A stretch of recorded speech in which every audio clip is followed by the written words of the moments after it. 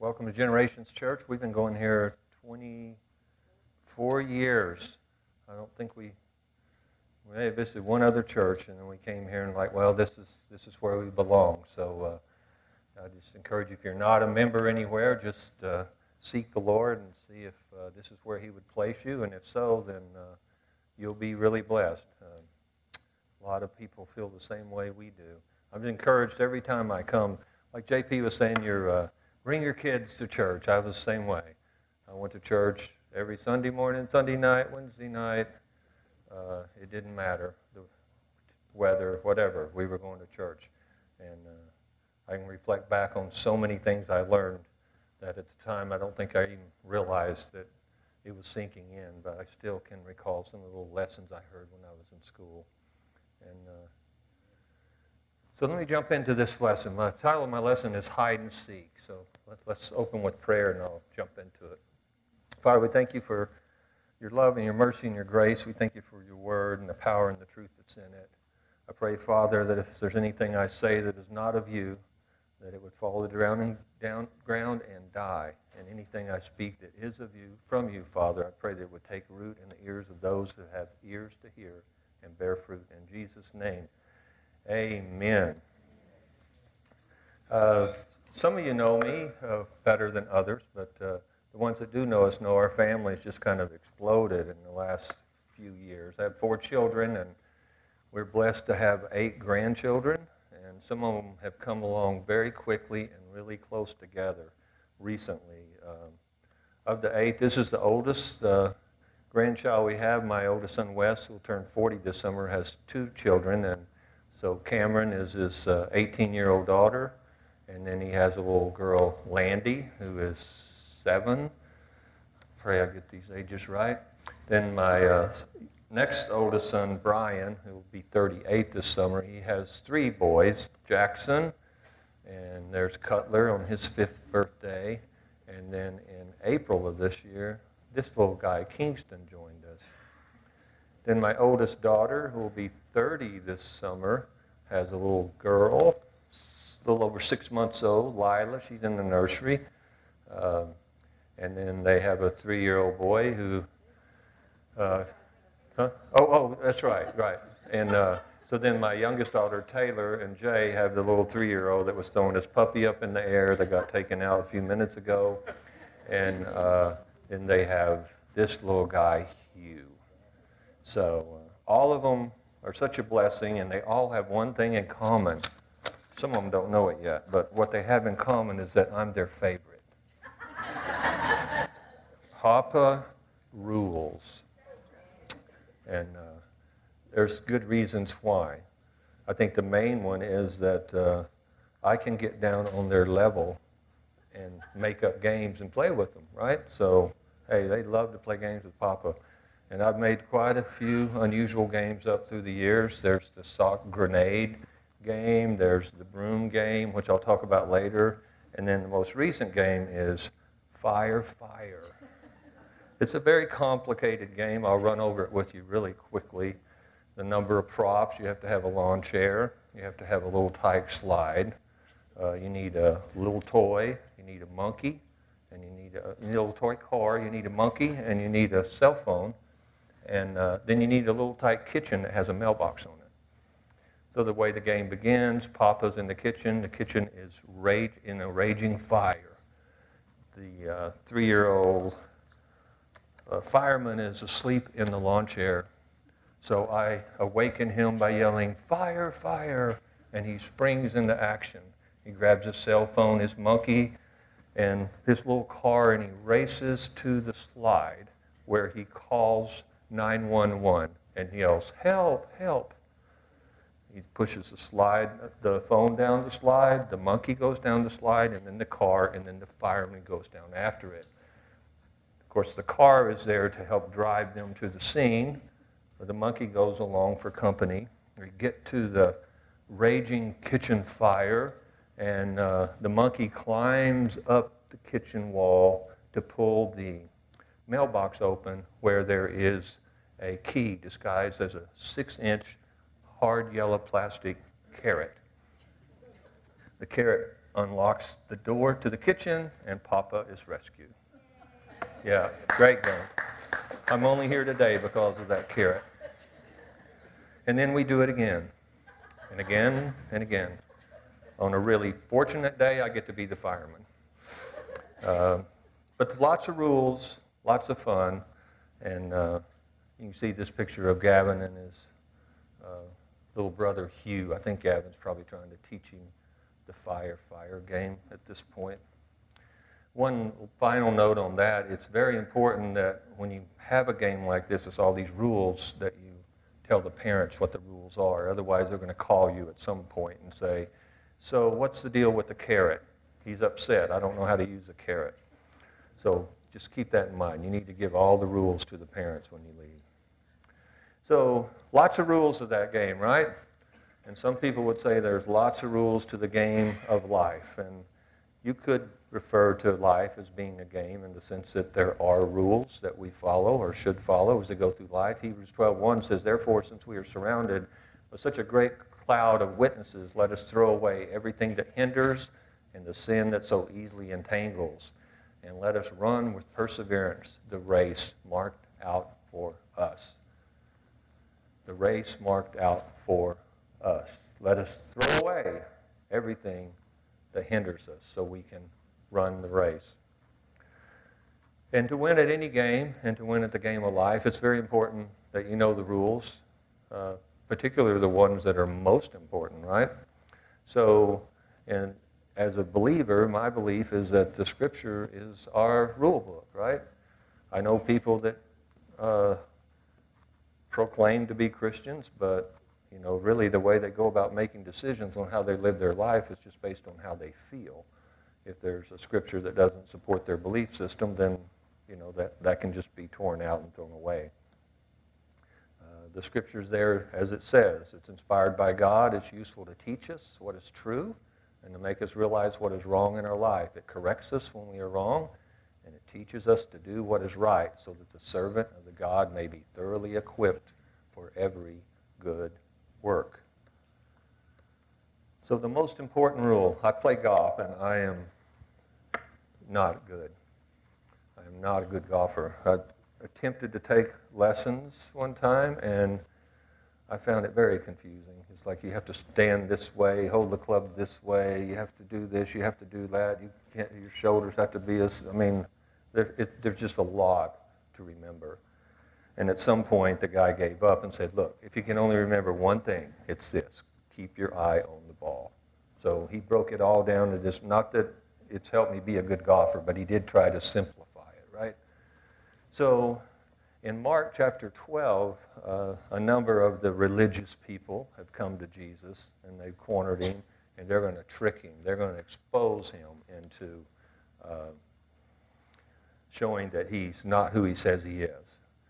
And so one of the teachers of the law came and heard them debating. What they heard them debating was the religious people asking Jesus questions like, should you pay taxes to Caesar? Are they asking questions like, so when a man who's been married to a number of women dies, who's he going to be married to when he gets to heaven? And Jesus just dismissed them with very simple answers. And so this guy comes along and says, of all the commandments, which is most important? So breaking it down, the most important. The most important one, answered Jesus, is this: hear, O Israel, the Lord our God, the Lord is one. Love the Lord your God with all your heart, and with all your soul, and with all your mind, and with all your strength. The second is this: love your neighbor as yourself. There is no commandment greater than these. When you look at all the commandments, if you want to call them rules that are in the Bible, they can all boil down to this: if you can love God with all your heart and love your neighbor as yourself, everything will fall in place for you. Can I get an amen? Amen. So God's a good Father, and I think that's how he wants to see us. He wants us to see us as not only his Lord and as only being our God, but as being our Father. And when we have a relationship with God, this scripture that's most important, that you love the God with all your heart, It's not a difficult commandment to follow. Jesus boils down this scripture in using something that's really kind of a ridiculous illustration, and says, if a son asks for bread, would we give him a stone? Or if he asks for a fish, will he give him a snake? Well, clearly a good father would not do that. So in everything, do to others what you would have them do to you, for this sums up the law and the prophet. How much more will your Father in heaven give good gifts to those who ask him, who seek him? Now we know what the great fall was all about, and I'm not going to go into a lot of detail on that, but as the serpent tempted Adam and Eve, they disobeyed God and they sinned. And that fall, as it's called, is they fell out of communion with God. Sin separated them from God.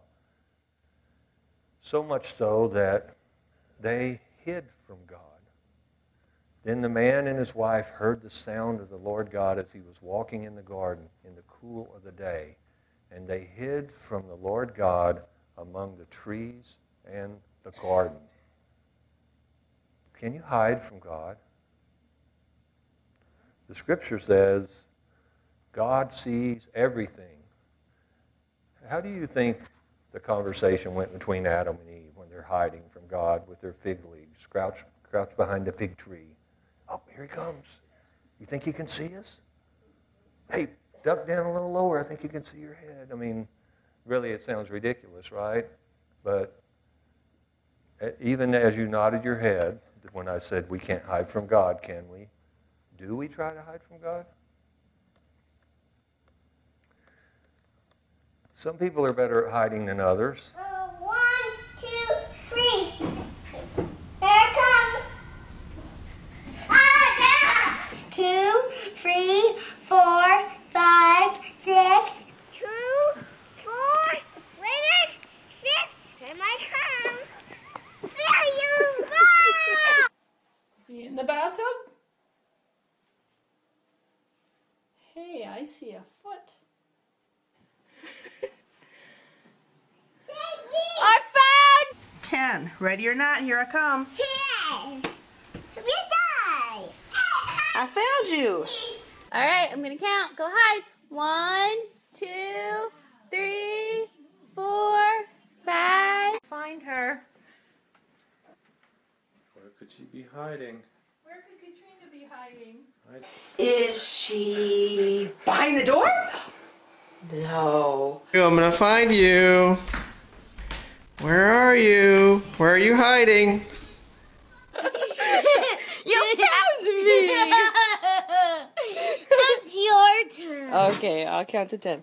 Now, if I play hide and seek with my grandkids, the ones that are really young, they hide about as good as those kids did. But if I played hide and seek with my 18-year-old granddaughter, and that's how she hid, I would think that's pretty foolish, right? I mean, she should know better that I can't see her standing behind a stick. But do we hide from God? Do we try to hide from God? I did a survey, albeit I admit it's small, 35 people, friends, coworkers, family members, and I sent them a text. And it went something like this. I know it's foolish to think we can hide from God, but if you think people do hide things from God, tell me 2 things you think they hide. So I came up with this long list. The responses were very thoughtful for the most part and very insightful. One person said, you know what, I found out trying to do this, it's just really convicting because I find myself wanting to list things that I don't want to admit that I'm trying to hide. And I know when I did the exercise, that's how I felt. It's like, how foolish that I think, yeah, I am hiding that, right? I must be hiding it because I know I have it, but I haven't done anything about it. So the long list, I took it and tried to categorize it because there's no way I can speak on all of them. I will show most of them, but I broke them down into 3 categories. And they are things, our feelings, and our sins. So let's spend just a little bit of time about talking about these different categories. So hiding our things, the two things that were sent to me that I classified as things were our money and our gifts and our talents. In Matthew 6:19 through 21, do not store up yourself treasures on earth where moths and vermin destroy and where thieves break in and steal, but store up for yourself treasures in heaven where moths and vermin do not destroy and where thieves do not break in and steal. And this is the good part.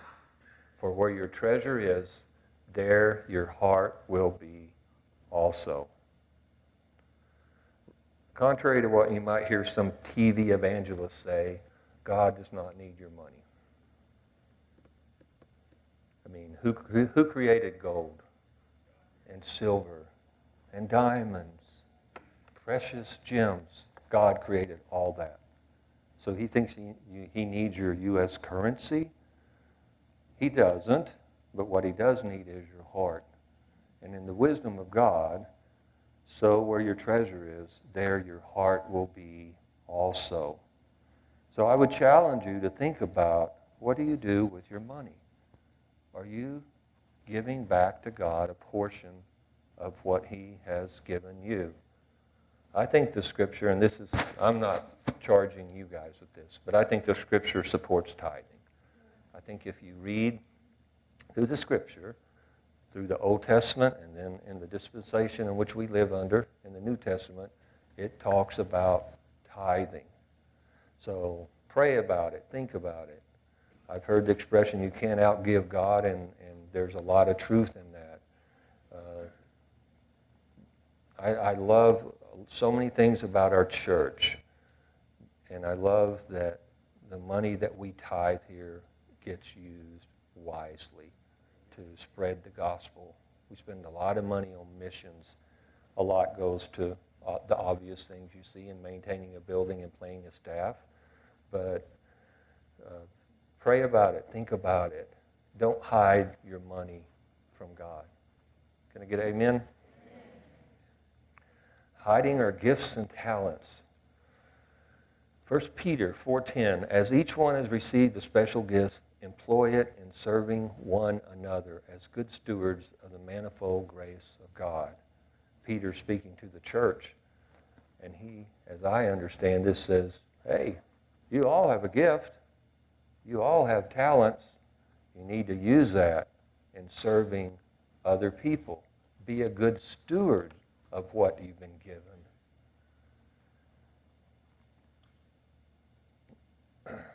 Be careful about how I say this because I don't want to offend anybody. If I didn't offend you over money, that's good. So that I'll try not to offend you over this. But let me start off by telling a story. So a story about a lady who had a neighbor that would come over to her house at mealtime consistently at dinner. Just knock on the door, come in, wouldn't say anything, sit down, eat the meal, get up and leave. Over and over she did this. So the woman that was preparing all these meals was real frustrated, just didn't know what to do. So she came up with this idea. The next time the lady came over, she finished eating her meal. She reached over and took her plate, set it on the floor. The dog licked it clean. She held it up and looked at it and said, I couldn't do any better than that, and went over and put it up in the cabinet. The lady never came back. But you know, when you think about it, you come to the house of the Lord for lots of things, right? To praise, to fellowship, to hear the Word. There's scripture that talks about the Word of God is food. So you come here to be fed. And I think if this is the house of the Lord that you have been placed in, that you should consider serving in it. And that service can consist of something as simple as greeting. It can consist of something as simple as, hey, getting up here early enough to help set up before the service. Or maybe help break down after the service. Or maybe pulling weeds out of the flower bed. I don't know. But if this is your home of worship, and you're not serving, and you're not using the gifts and talents that the God that we serve has given you, you should be using it. Amen?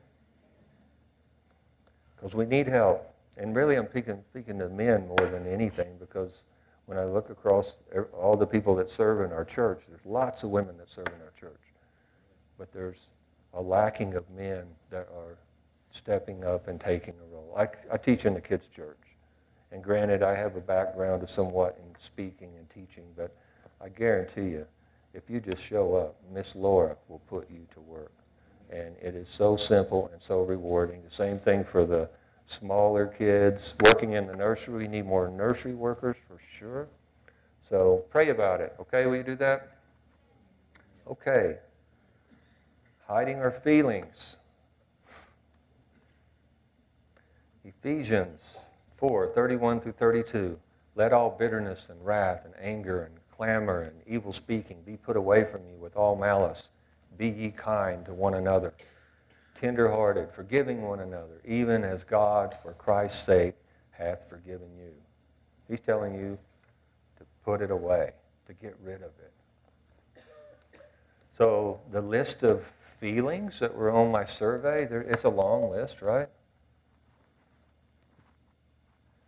I'm not going to read through all of them, but some of them didn't come to my mind when I was thinking about the list.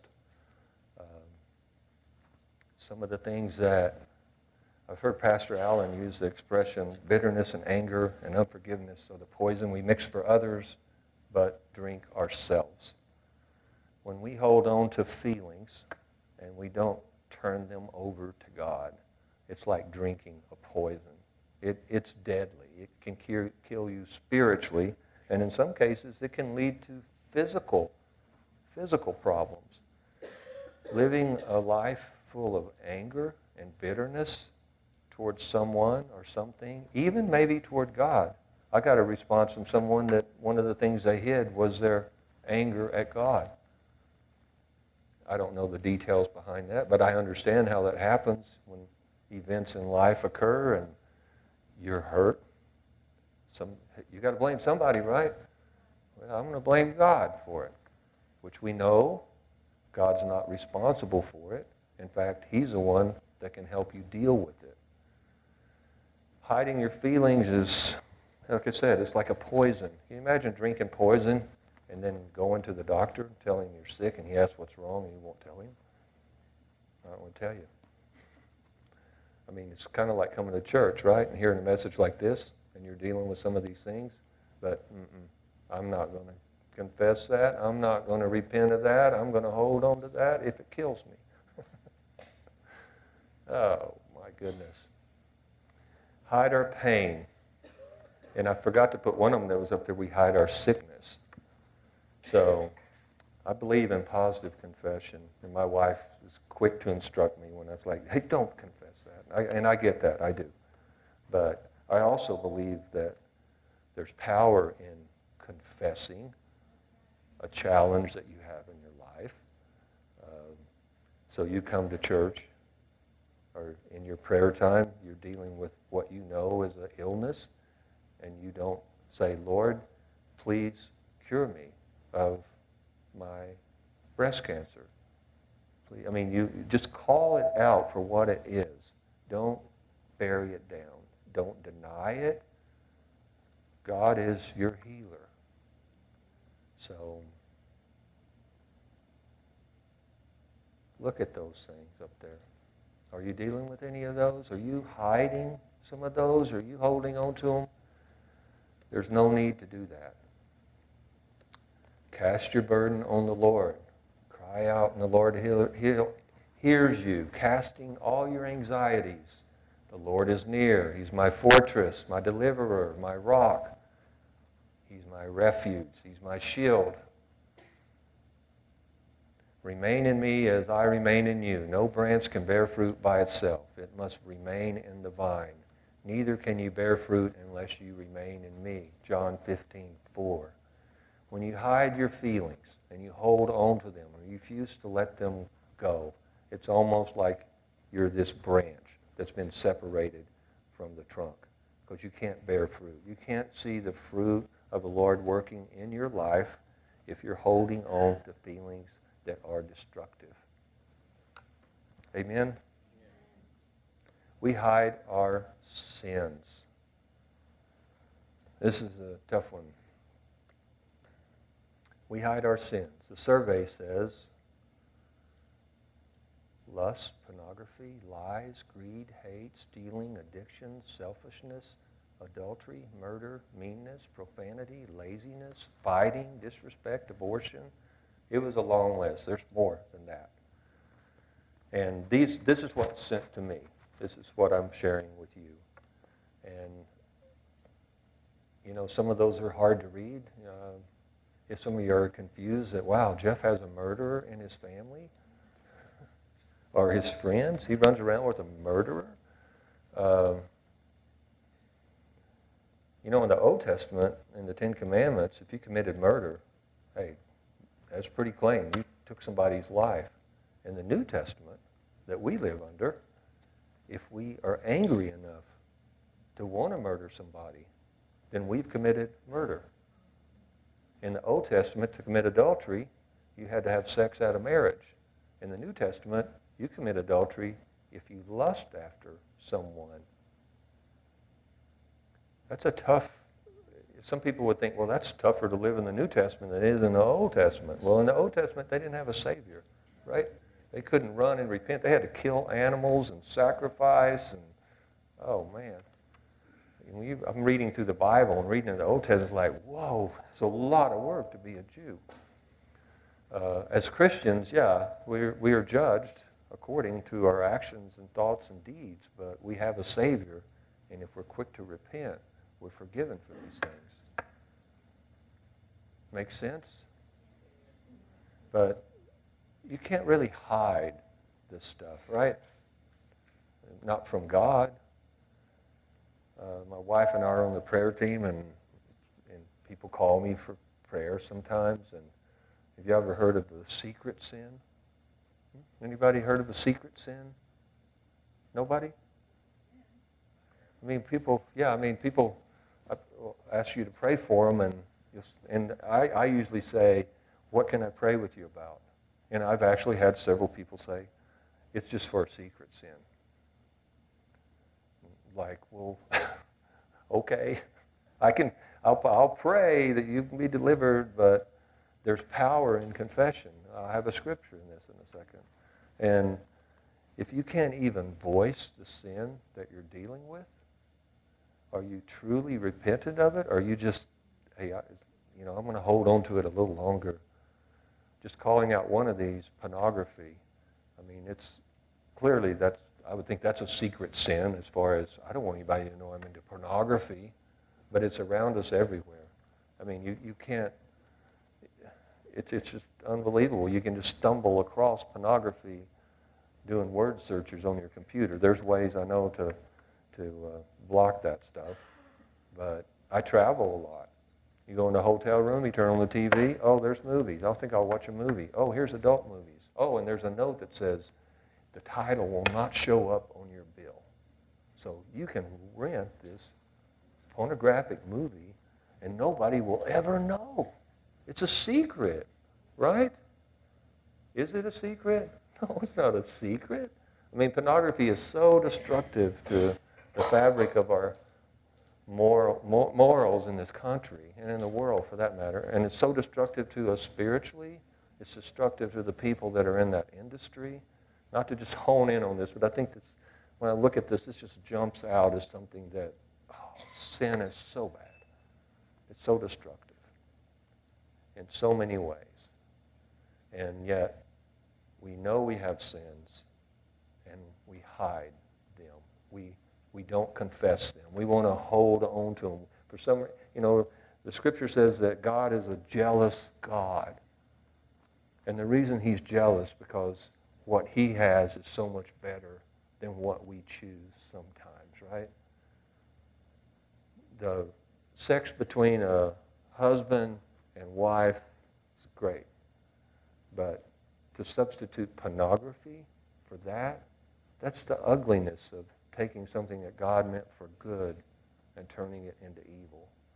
And you can just go down this list of things that people deal with, and in a lot of cases they don't admit, and they hide it, and they hold on to it. Can I get an amen? I mean, none of us are perfect. We all fall. Here's a great example of a little guy that is struggling to... Good job! Look at you! Good job! Look at you! Good job! Look at you! They let this kid do this over and over and over again. Unbelievable. Well, that's Hugh, and he's advanced a lot further than that. He's not falling like that anymore. But so what do you do about your sins? Maybe they're secret, you think. For all have sinned and come short of the glory of God. If we confess our sins, he is faithful and just to forgive us our sins and to cleanse us from all unrighteousness. If we confess our sins. It's one thing to feel bad about our sin, but it's another thing to recognize that that sin separates us from that loving Father that has so much more for us than what we could do on our own. I have a concern, and I know others do as well, that this message of the grace of God sometimes is taken so far that as Christians we feel empowered to sin and then ask for forgiveness and sin and ask for forgiveness and sin and ask for forgiveness. And I know that we fall and we get up and we fall and we get up. But it's one thing to just fall, but it's another thing to plan to fall, to know that this is a sin, but I'm choosing to do it. In 2 Peter says, and when people escape from the wickedness of the world by knowing our Lord and Savior Jesus Christ, and then get tangled up and enslaved by sin again, they are worse off than before. How could that be? I've been a Christian, and I walked away from God before, and I know what a miserable, miserable life that is, to try and live knowing the truth, but not living according to it. It would be better if they had never known the way to righteousness than to know it and then reject the command they were given to live a holy life. They proved the truth of this proverb.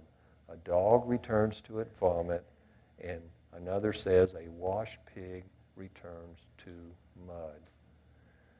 Living a life of knowingly sin, even if you think it's a secret and nobody knows, it's a dangerous life to live. It's a dangerous game to play. Can I get an amen? Amen. So Crazy Frank. I read a story about Crazy Frank. There was a lady that was, this is supposed to be a true story, there's a lady that was looking for carpet. She's going to recarpet her house. So she heard about Crazy Frank's place. Crazy Frank had the most ridiculous prices for carpet, high quality carpet. The best you couldn't, unheard of deals. So she started trying to look up Crazy Frank's phone number, tried to find him on the internet. Nowhere to be found. She asked around, it's like, oh no, he doesn't have a phone. Well, what's his address? I don't know what his address is. I don't even know if he has an address. You just head out of town and you drive the ways and you'll see across this old building, it's just got carpet just stacked in it. So the lady did. She drove out there and she goes in, and this guy was the rudest, most obnoxious person you can imagine, and here he's supposed to be servicing customers. While she was in there, she heard him run off somebody for asking a stupid question. But she bought her carpet, and as she had heard, it was the best price you could imagine, and it was the highest quality you could get. So she got it, but her ears weren't tickled while she was trying to do it, right? So I think that Hebrews 11:6 says, without faith it's impossible to please God, because anyone who comes to him must believe that he exists, and he rewards those who earnestly seek him. You had to seek out Crazy Frank. God had been silent for 400 years when John the Baptist came along. And he didn't have an address or a phone number. You had to go way out of your way to find him out in the country. He was wearing camel skins and foraging on the land. And his message was a difficult message. He called the religious people a brood of vipers, a den of snakes. Repent. I mean, after 400 years, God's going to talk. And this is what he says. Repent. You're a brood of vipers. And I realize that as I've talked through this today, that I may have stepped on some people's feet. I may have said some things that might have offended you, but I've done it out of love, and I've done it because I felt that was a message that the Lord gave me to deliver.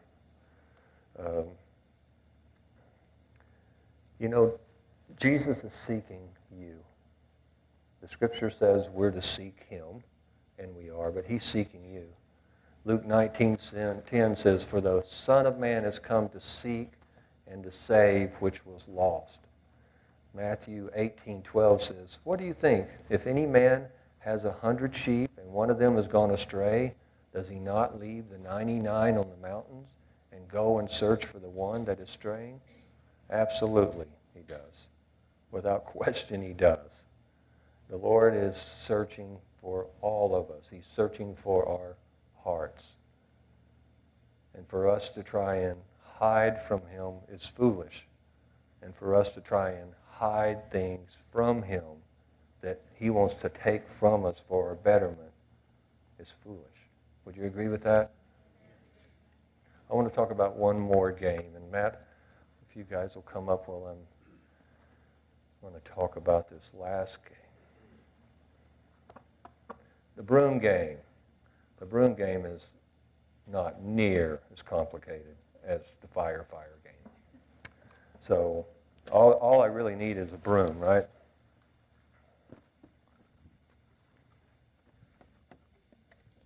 And it's a simple game. You guys can go ahead and start playing if you want. It's a simple game. You turn out all the lights in the house, and then the kids go hide, and then I take a broom and I go looking for them. And if they can get to the base, usually the couch in the living room, before I find them and spank them with the broom, then they're free, right? And spank is just like this, right? So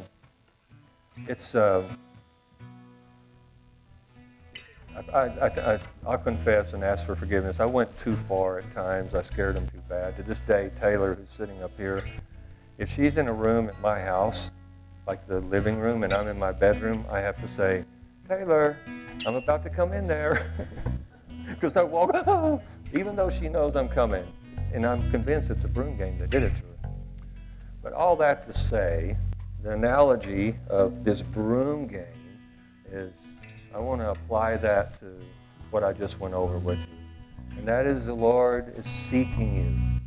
He's seeking all of you. He's seeking your heart. And he wants anything from you that is separating you from him. All you have to do is just be open to allow him to do a work in you. And you open up to him, and he'll come in there with his broom, and he'll say, what you got there? You know what? You got 100% of all your money. That's where your heart is at. Would you give me some of that? Not that I need it, but I do want your heart. Would you give me a little bit of that? Or, whoa, what is that over there? You're hiding your talents. Are you going to use it? Let me use just a little bit of your talent.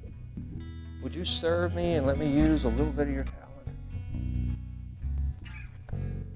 Whoa, what is that bitterness you have there. Would you give me that bitterness? Would you let me? Come on, let me have it. Let me have it. There, don't you feel relieved? I've taken your bitterness away.